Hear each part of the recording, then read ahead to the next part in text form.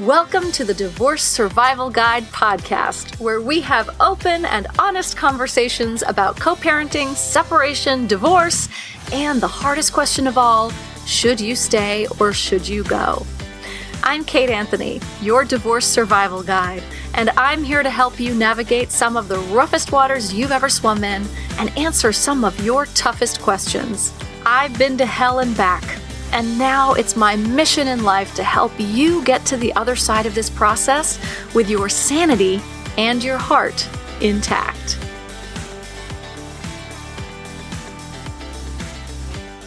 Hey everyone, welcome back to another episode of the Divorce Survival Guide podcast, Home Edition. You might hear birds chirping in the background because I have a huge bush and tree outside my house that has a lot of birds in it. And I'm not recording in a booth. So there you have it. I mean, hell, if they can do it on SNL, I can do it on the podcast, right? So, how's everyone doing? Quarantine. It's been really interesting. One of the things that we realized this week was that my pod, really, like not my podcast, but my pod, my quarantine pod is really made up of my ex-husband and his wife, our kids, and then by extension, my ex-husband's wife's ex-husband, because all of our kids are sort of rotating through these three houses. There's another house too, but we don't count that. Long story. We decided yesterday for Easter to have Easter dinner together. Now, we only did this because we know that we've all been super, super, super careful. Like my ex-husband's wife's ex-husband, he had been traveling internationally. He came home. He self-quarantined for 2 weeks, didn't see his son, didn't see anybody for 2 weeks. And, so those are the measures that the entire family has been taking. And we have these kids going back and forth and around and about. And we just thought, you know what? We can't see anybody else. We may as well see each other. So yesterday was Easter.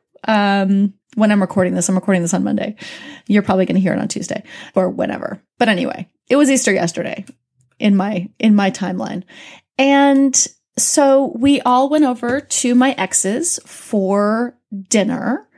The 4 grown-ups, the 2 exes and the 2 current. I mean, it was, and from the outside, it's really weird and crazy and like, what the hell?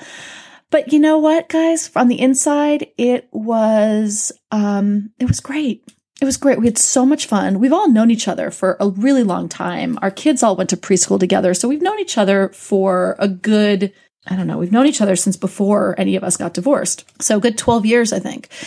And so it was fun. It was fun. All of us were just super excited to see other people.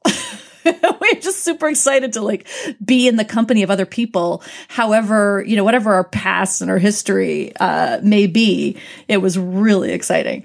And I will say that we are, lest you think that you're going to jump right into this, we are all a good long time into our divorces. We have processed through so much. We have really gotten to a point where this is possible. And, this may not be possible for everybody ever. This may not be possible for you right now. But I just want to say that the work that we do in my programs, the work that I do with my clients, the work that there is to be done in the world where you really get to process through your shit and your resentments and take responsibility for your part and release and forgive, right? This is what's possible on the other side of that work. All of that work will facilitate and perhaps bring you closer to being able to have Easters in the future that look something like mine did yesterday, or Christmases or Thanksgivings or whatever, right? If you don't do the work, there's not much hope for that, for your future. And you may not want that, and that's fine. Right? And like I said, it may not be possible, it may not be appropriate for you to have this kind of relationship. And that's totally fine too, by the way, literally totally fine. I mean, if your safety, emotional, physical safety is at risk here, don't even think about this. But if there is a way for your kids to eventually so for you guys to get to this place so that your kids can sort of see this and experience this. And by the way, our kids think it's like the most normal thing in the world. Like it's not even weird for them. If that's what you want, the work is available to you. And that is what I do with my private clients. That is what I do in my programs. If this is important to you, I'm here for you. 100%. 100% here for you. So that's what I wanted to say about that. And now, shifting gears to today's episode. Today I have Andrea Vacca. Andrea is the owner of Vacca Family Law Group. It's a law firm in Manhattan that focuses exclusively on non-adversarial divorce and family law matters. So Andrea focuses on collaborative divorce.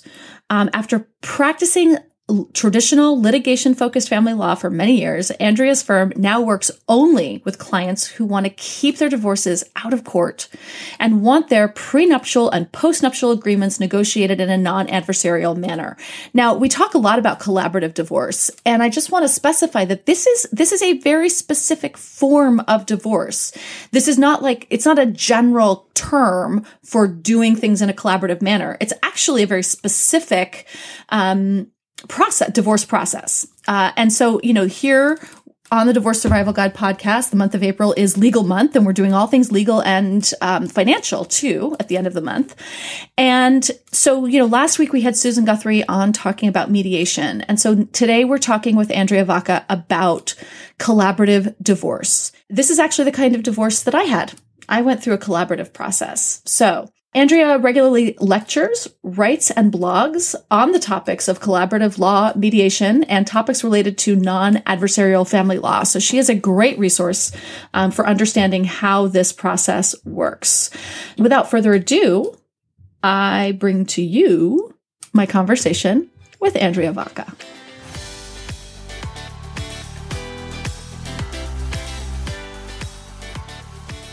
Andrea Vacca, thank you so much for coming on to have this great conversation about collaborative divorce. I'm so excited.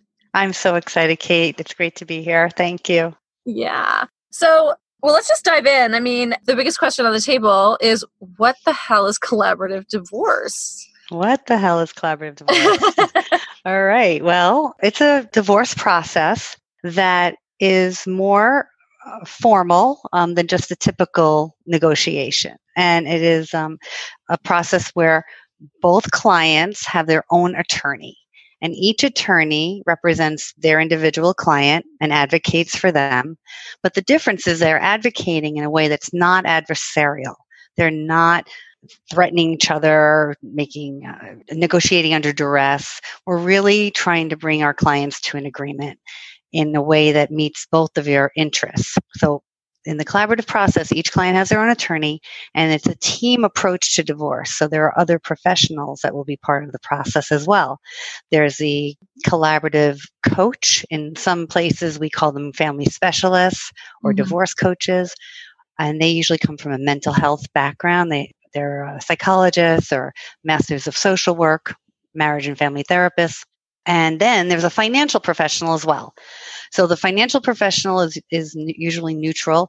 And this team forms around the couple to address their legal, financial, and emotional communication needs so that none of those hijack the other and we can come to an agreement. Yes, that's great. Now, just for full disclosure, I did collaborative divorce. Just so that everybody knows, because I think I've talked about it a bunch of times on the podcast. And so I did a collaborative divorce, and we actually only had one attorney. What do you think? How did that happen? I don't know. That sounds more like maybe mediation. No, it was definitely collaborative. We had the whole team. We also shared a coach.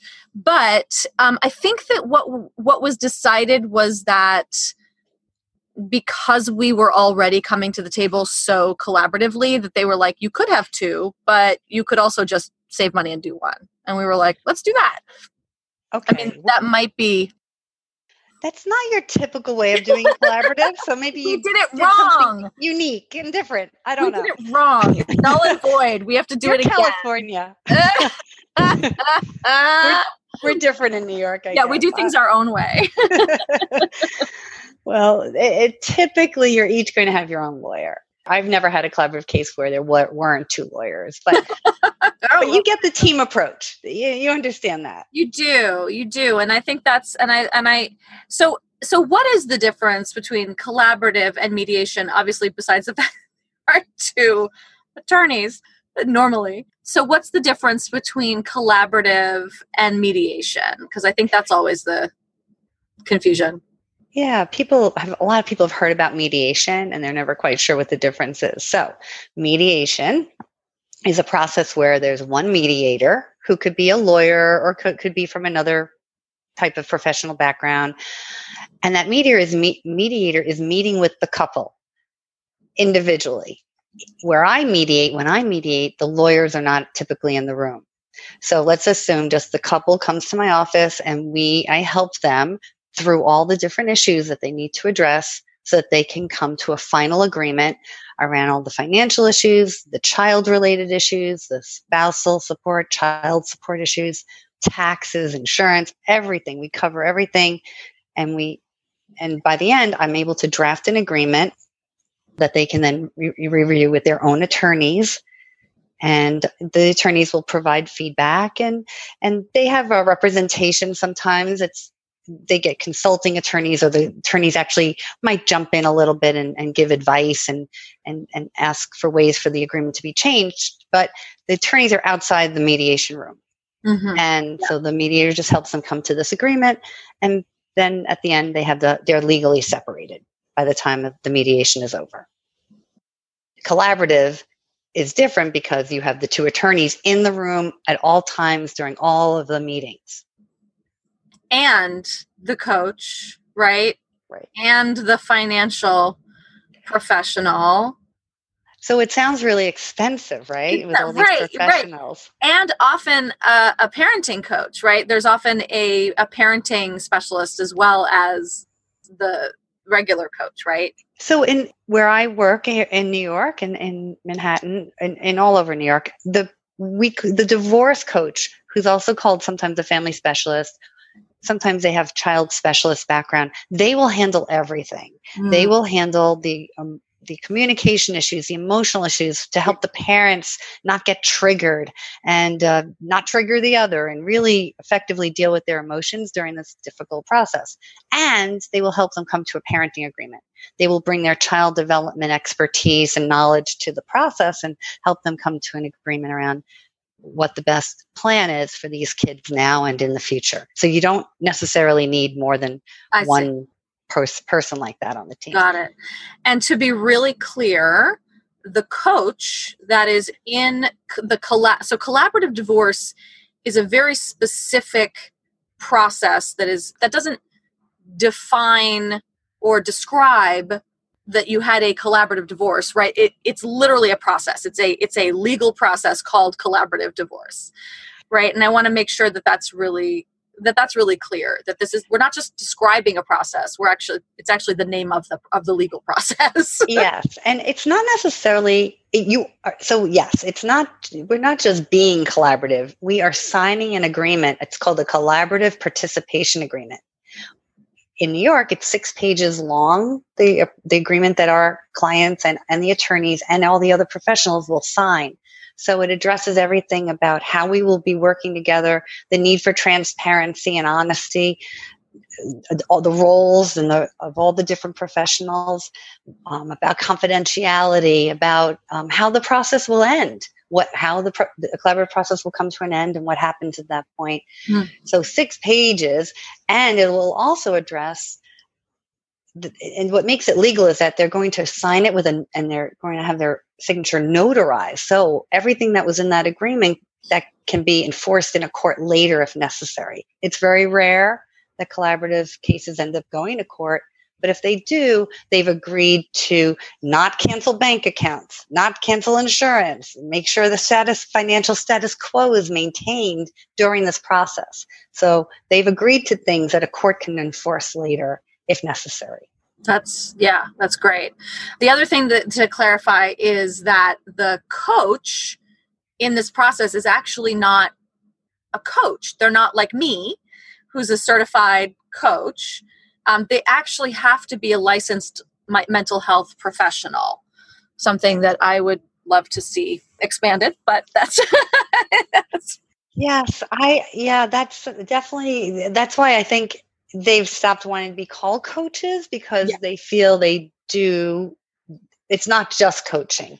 It's not, right? It's not just coaching. I mean, there is a lot, and I know there's a lot of coaching involved in it, but yeah, I think there's confusion. I'm speaking on a panel in next week, the Southern California Mediators Association, about what a divorce coach does. And the first thing that we're talking about is differentiating us from the collaborative coaches, because most people, I think, in the divorce, certainly mediation world, when they hear of divorce coach, they think of it in terms of the collaborative process, but we're not the same, and they're not us, we're not them.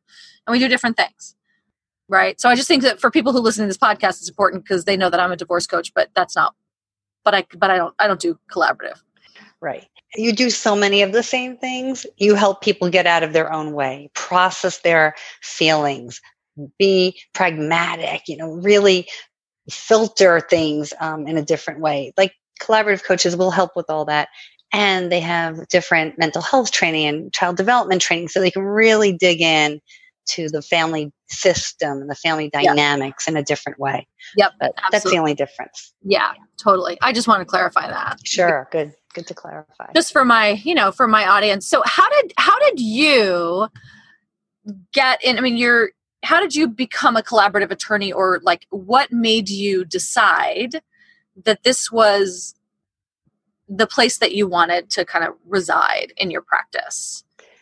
Are you like so many divorce attorneys that I know who are like, I can't do family law anymore. I gotta get the hell out. Yeah, I went through that for sure. About 7 years into practicing law, and I've been practicing law 27 years now, and I've been doing family law the whole time. And about 7 years in, I really didn't think I wanted to be a lawyer anymore. I was a traditional divorce attorney, going to court, trying to settle my cases, realizing court was a terrible place to be, but I didn't know anything else. So just use that process as best as I could for my clients. And I stopped practicing law for a couple of years. I tried legal recruiting. I tried to go to a different industry. And then I missed using my lawyer brain. Mm-hmm. And I went back to practicing law and back right into family law. And a few years after that, I was at a New York City bar presentation, and somebody came in to talk about collaborative divorce, and I had never heard of it before.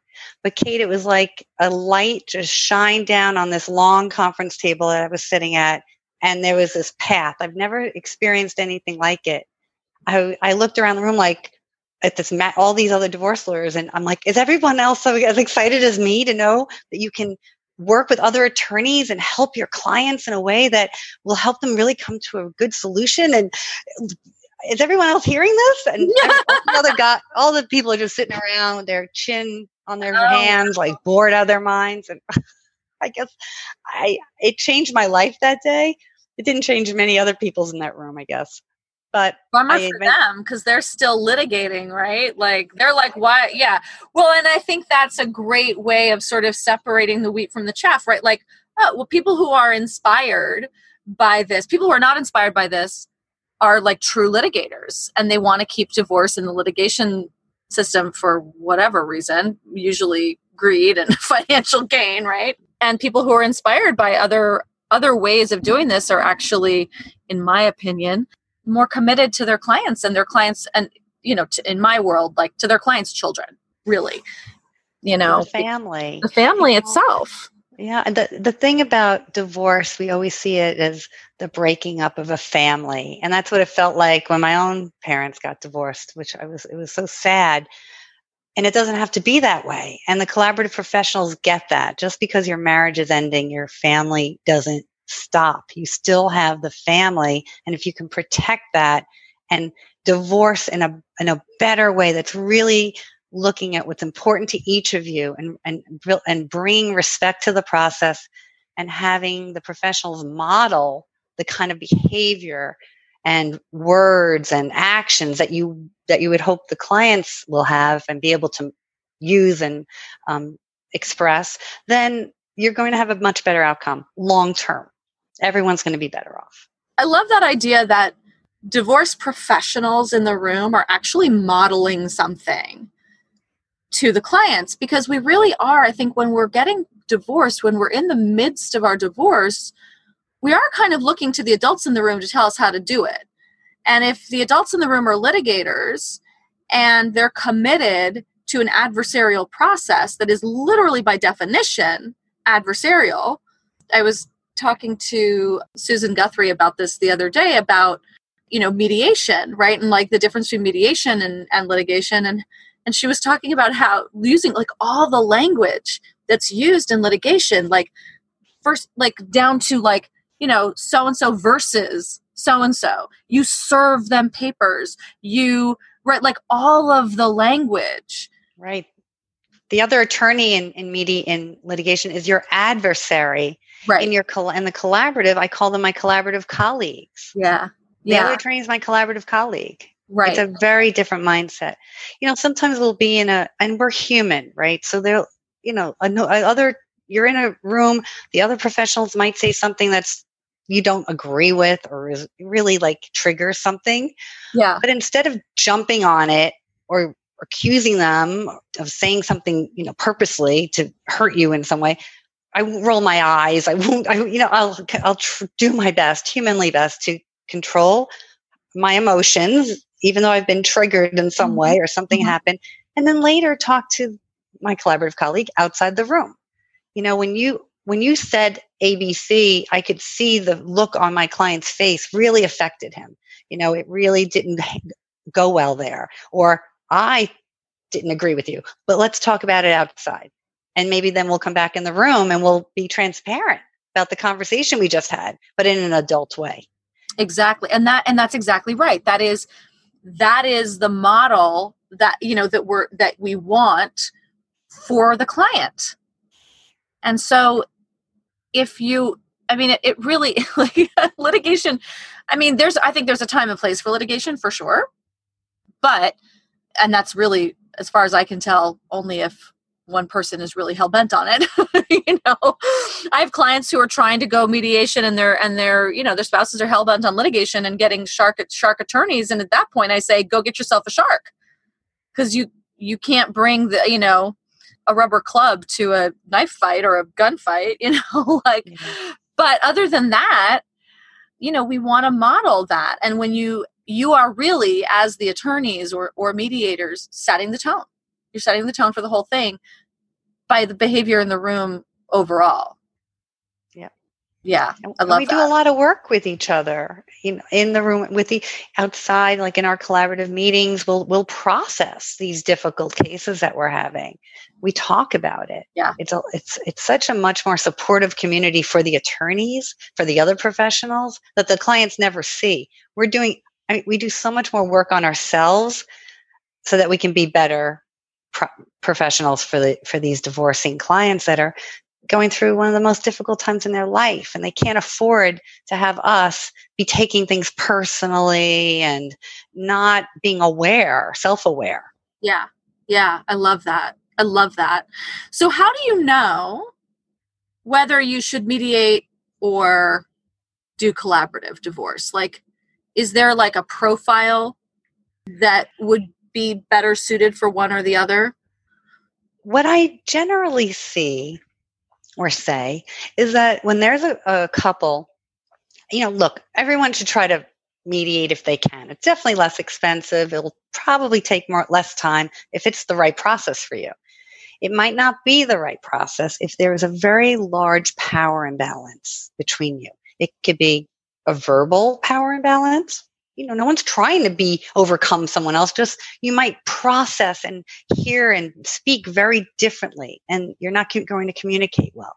It could be a financial power imbalance, an intellectual power imbalance. It could be an emotional power imbalance. But if no relationship is completely equal. But if the imbalance is too great, it might be hard for one person to advocate for themselves in some way.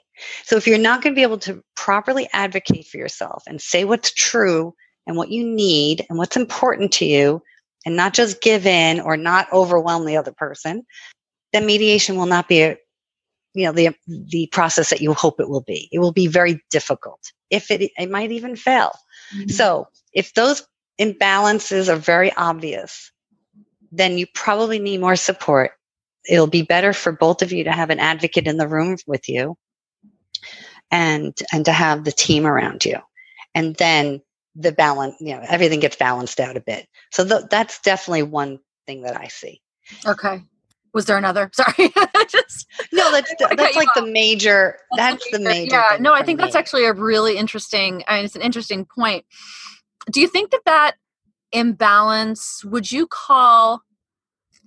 say that if one, like a stay-at-home mom, is that kind of imbalance? Not necessarily. Okay.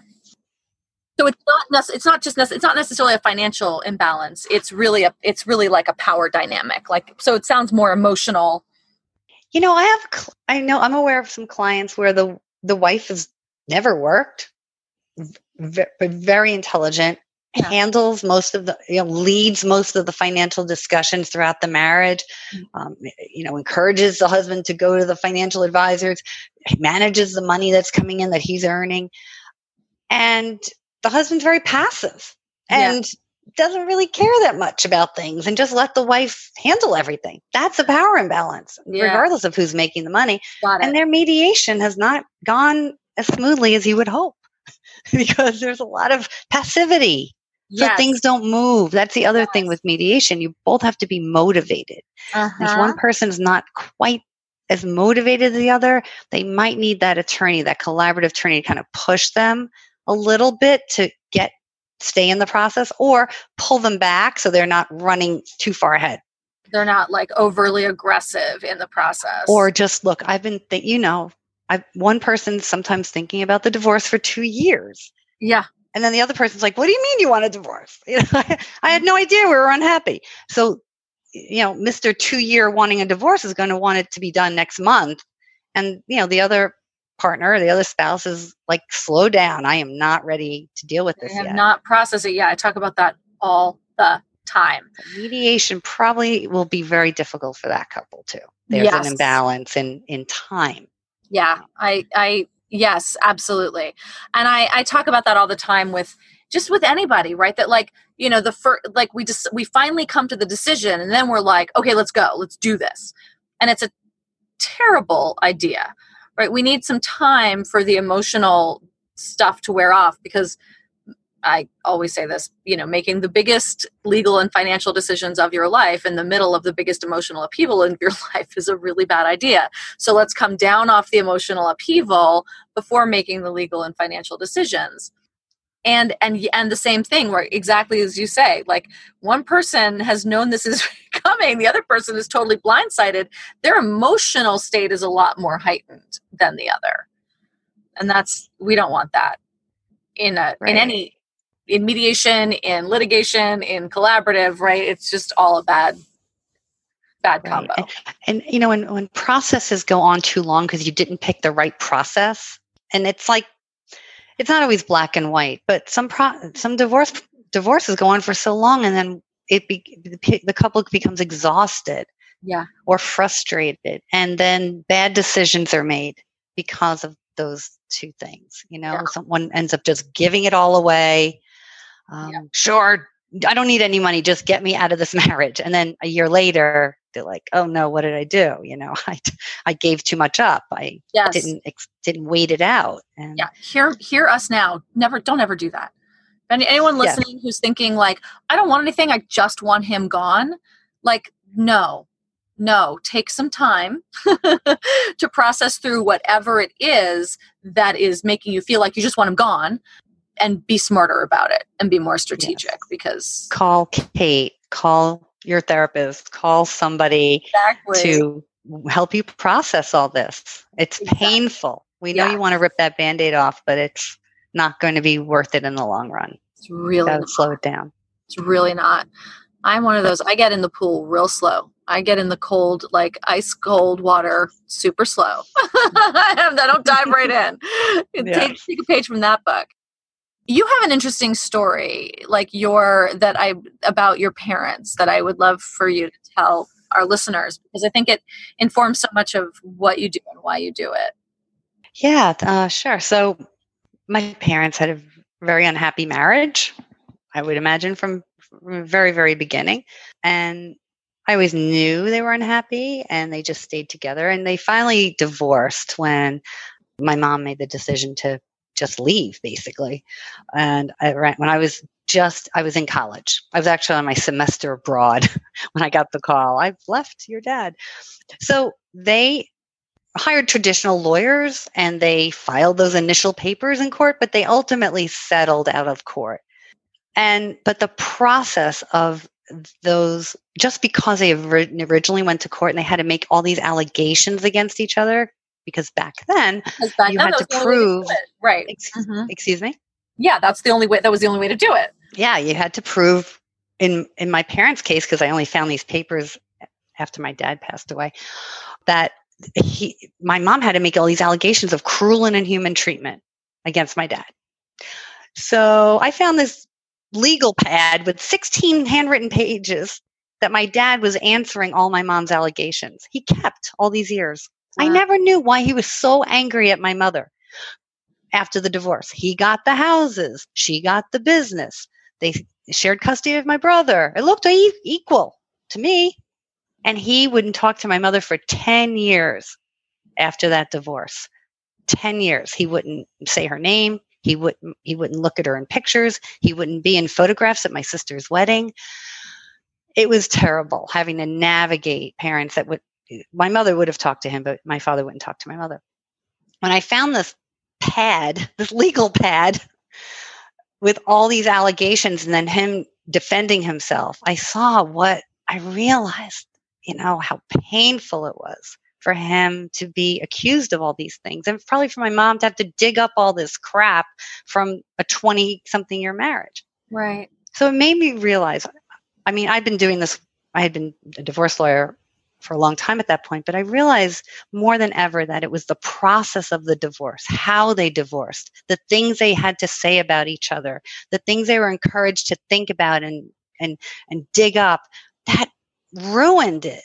That just put a nail in the coffin, because there was really nothing else to be said. Well, it was just too much, too much to have to deal with. My father was in a fragile state anyway. So it really affected our family, and I just don't want other families to go through that. I don't want my clients to have to tell me every terrible thing their spouse ever did to them. That's the past. What can the future look like? Yeah. And it just really drove that home for me. And, I think that's so important, right? It's like unpacking those boxes of all the shit that happened in the divorce and healing those wounds for ourselves is part of the divorce process, but it is not part of the legal process of divorce. And, that's why I do the work that I do, because I help you unpack those boxes before you even get there or during it, right? So that those emotional boxes don't get carried in. And I think that the divorce law across the country is shifting in that I think every state now is a no-fault state, right? We don't have to prove infidelity or, name some cause. You can just get divorced for irreconcilable differences and be done with it, right? And thank God, but even in I think New York State was very recent. We were the last state. You were right. Yes.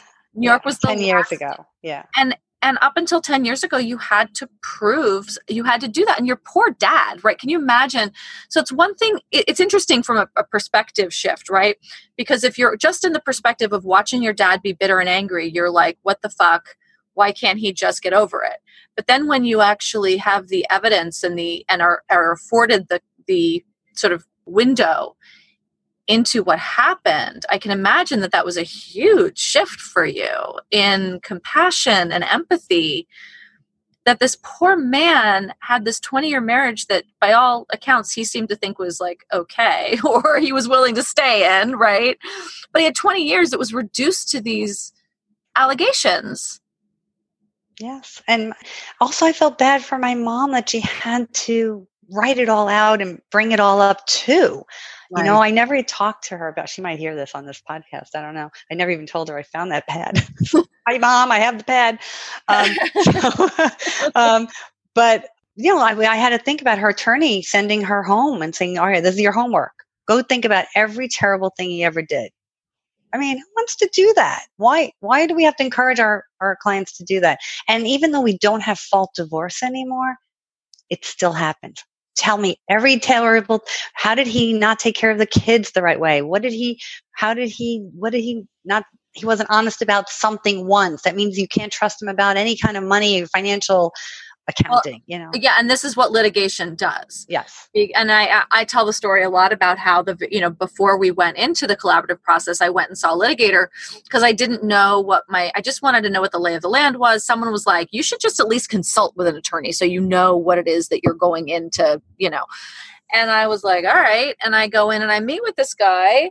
And the first thing he did was say like, well, we should, accuse your husband of being, if we can prove that he's an unfit father, then we can get you more custody so that, and I was like, but wait, I don't want to do that.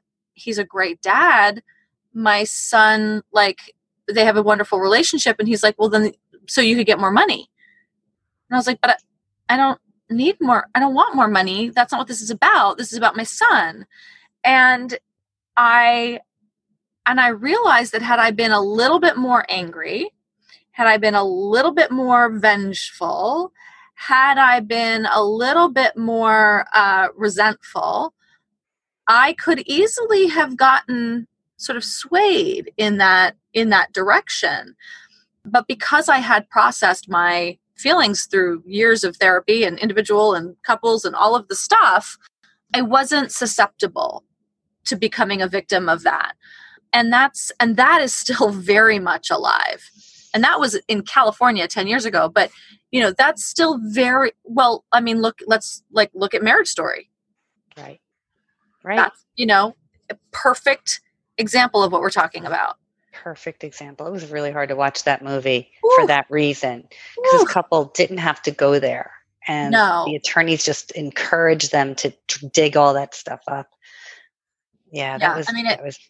It's funny. I haven't talked about that on the podcast yet because there's so much to talk about. But I mean, I think it's a great, that Scarlett Johansson's character was really emotional and really susceptible. And Laura Dern's character, I think, used a lot of feminist psychology or sort of tenets of feminism that were actually really valid. Like those speeches, her two speeches about feminism and women and what they give up and how she hit, like, all, I was like, fuck yeah. And then she used that as a way to manipulate her into litigation. Yeah.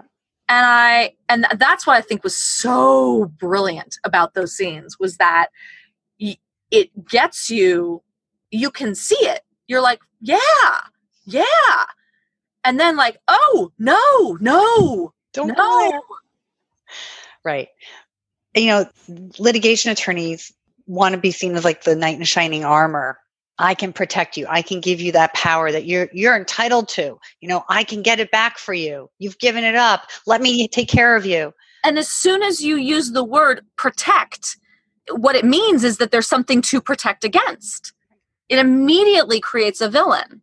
Correct. And this couple, and even at the end of that movie, the scene that really got me was when the husband moves out to California, and when he's in California, they agree that he'll have 50-50 custody when he's in California. Mm-hmm. And Laura Dern says something like, "Oh no, yeah, he only gets 40%." Uh-huh. And Scarlett Johansson's character says, "What do you mean? We agreed 50." He goes, "I didn't want him telling his buddies that he got 50, equal custody." Like she took it personally. She wasn't going to let him win. Right. Even though her client clearly wanted this. Yes. So and if I know better than you, let me, just let me take care of it. You don't know what you're doing, little lady. Yeah. Well, and that fortunately was the moment that her client was like, "Oh, I'm not doing this." Yeah. That was the moment of clarity. Finally. Yeah. I mean, it's so, I mean, I just say, I always say it's like, it's a cautionary tale that everybody should see. It's hard to watch. It's brilliantly done, and it's important. I think it's an important cautionary tale.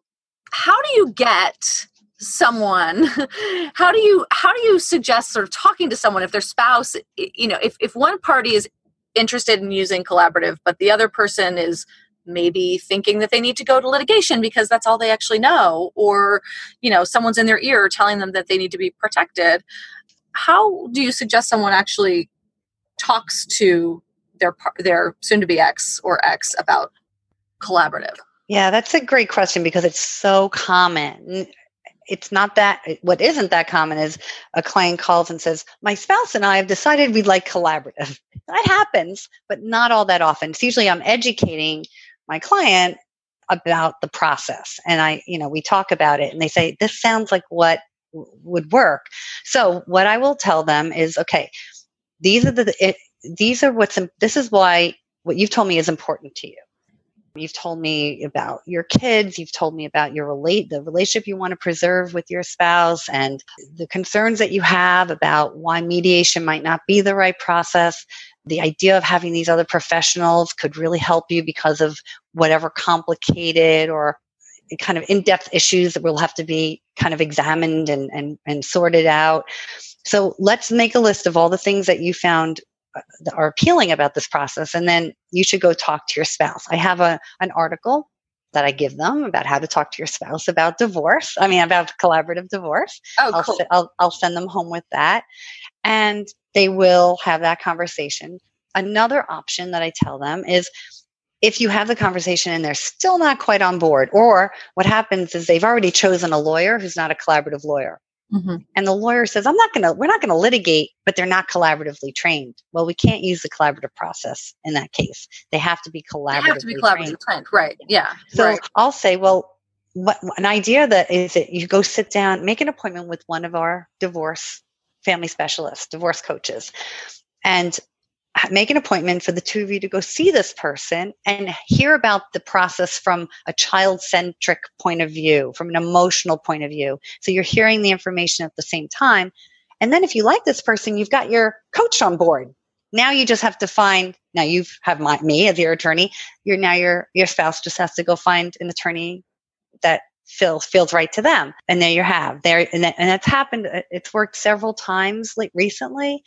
And that really helps because it's not coming from me. It's not coming from the spouse that they don't know if they should trust right now.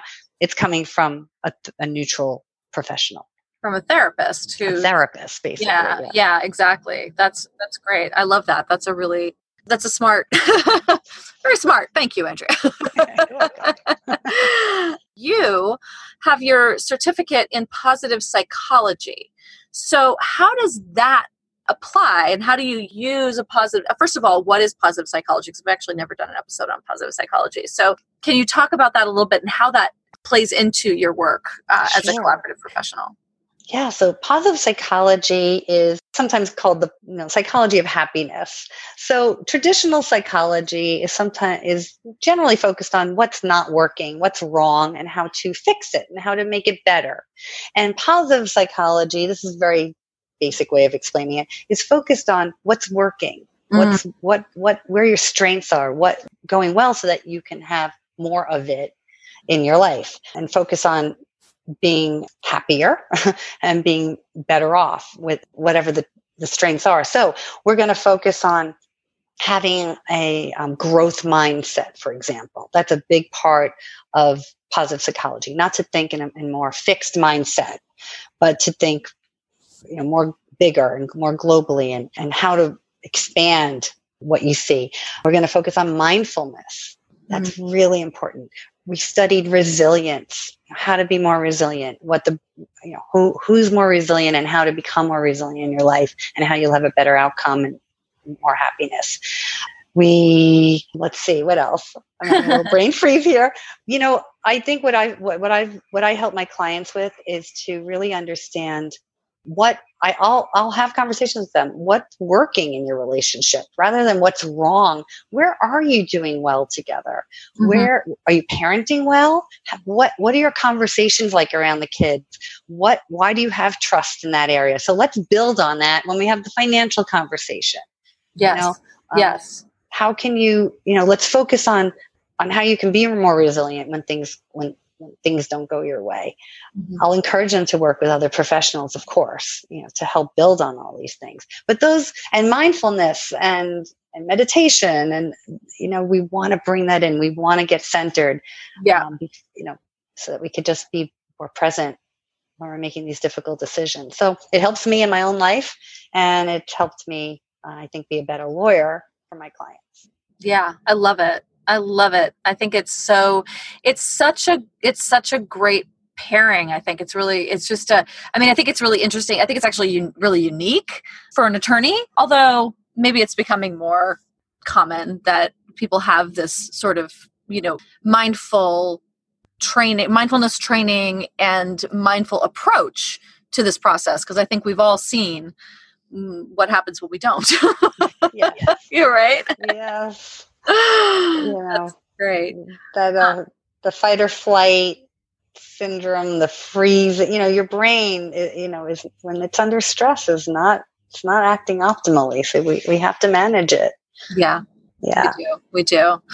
I'm so glad that we had this conversation. Is there anything else that you want to leave people with about collaborative, about how to choose a collaborative approach? I don't know anything. Well, I would just encourage people to think of court as your last resort. And if you end up going to an attorney, like you just said, Kate, where they're like, oh, well, we're going to, I'll accuse him of being this or that. Really listen to your gut. Is this really the kind of, you probably didn't marry a monster. He's just not right for you anymore. Right? So you have to remember that, and don't let other attorneys or anyone try to convince you otherwise when you know in your heart what's true. Stay out of court. It is the worst place for families. You'll lose all control, all privacy, time, money. Your relationship will probably never recover. It might end up worse than it is today. And who is that going to help? Your kids could get drawn into the fight. That should only be for the most extreme circumstances that you have a judge make a decision for your family. So I believe that with all my heart, and just interview lawyers who can talk to you about different processes and understand them and have practiced them and can really tell you what's what, and then follow your gut.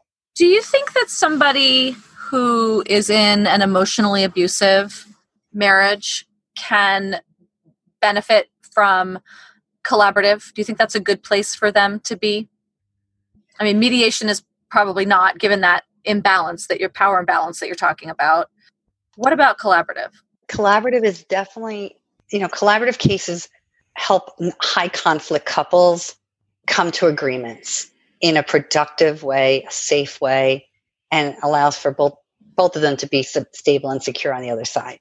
So high conflict often means, there's some emotional, it's usually not physical, it's usually emotional. Yeah. It's not abuse, just a lot of nastiness, and just, it's not healthy, right? Yeah.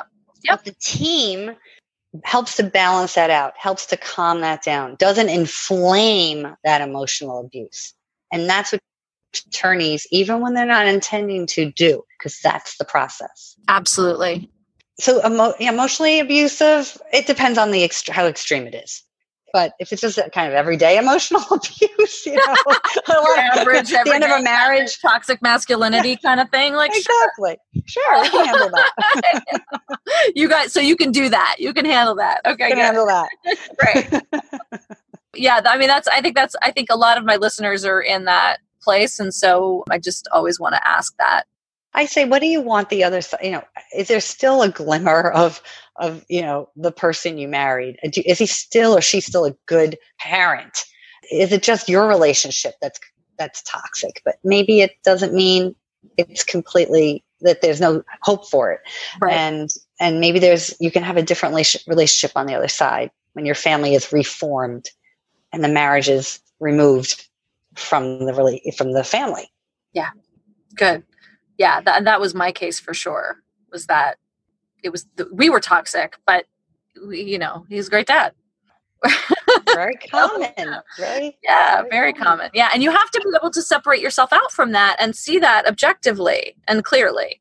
Yes, and maybe he wasn't a great dad during your toxic marriage because you can't stand being in the same room together.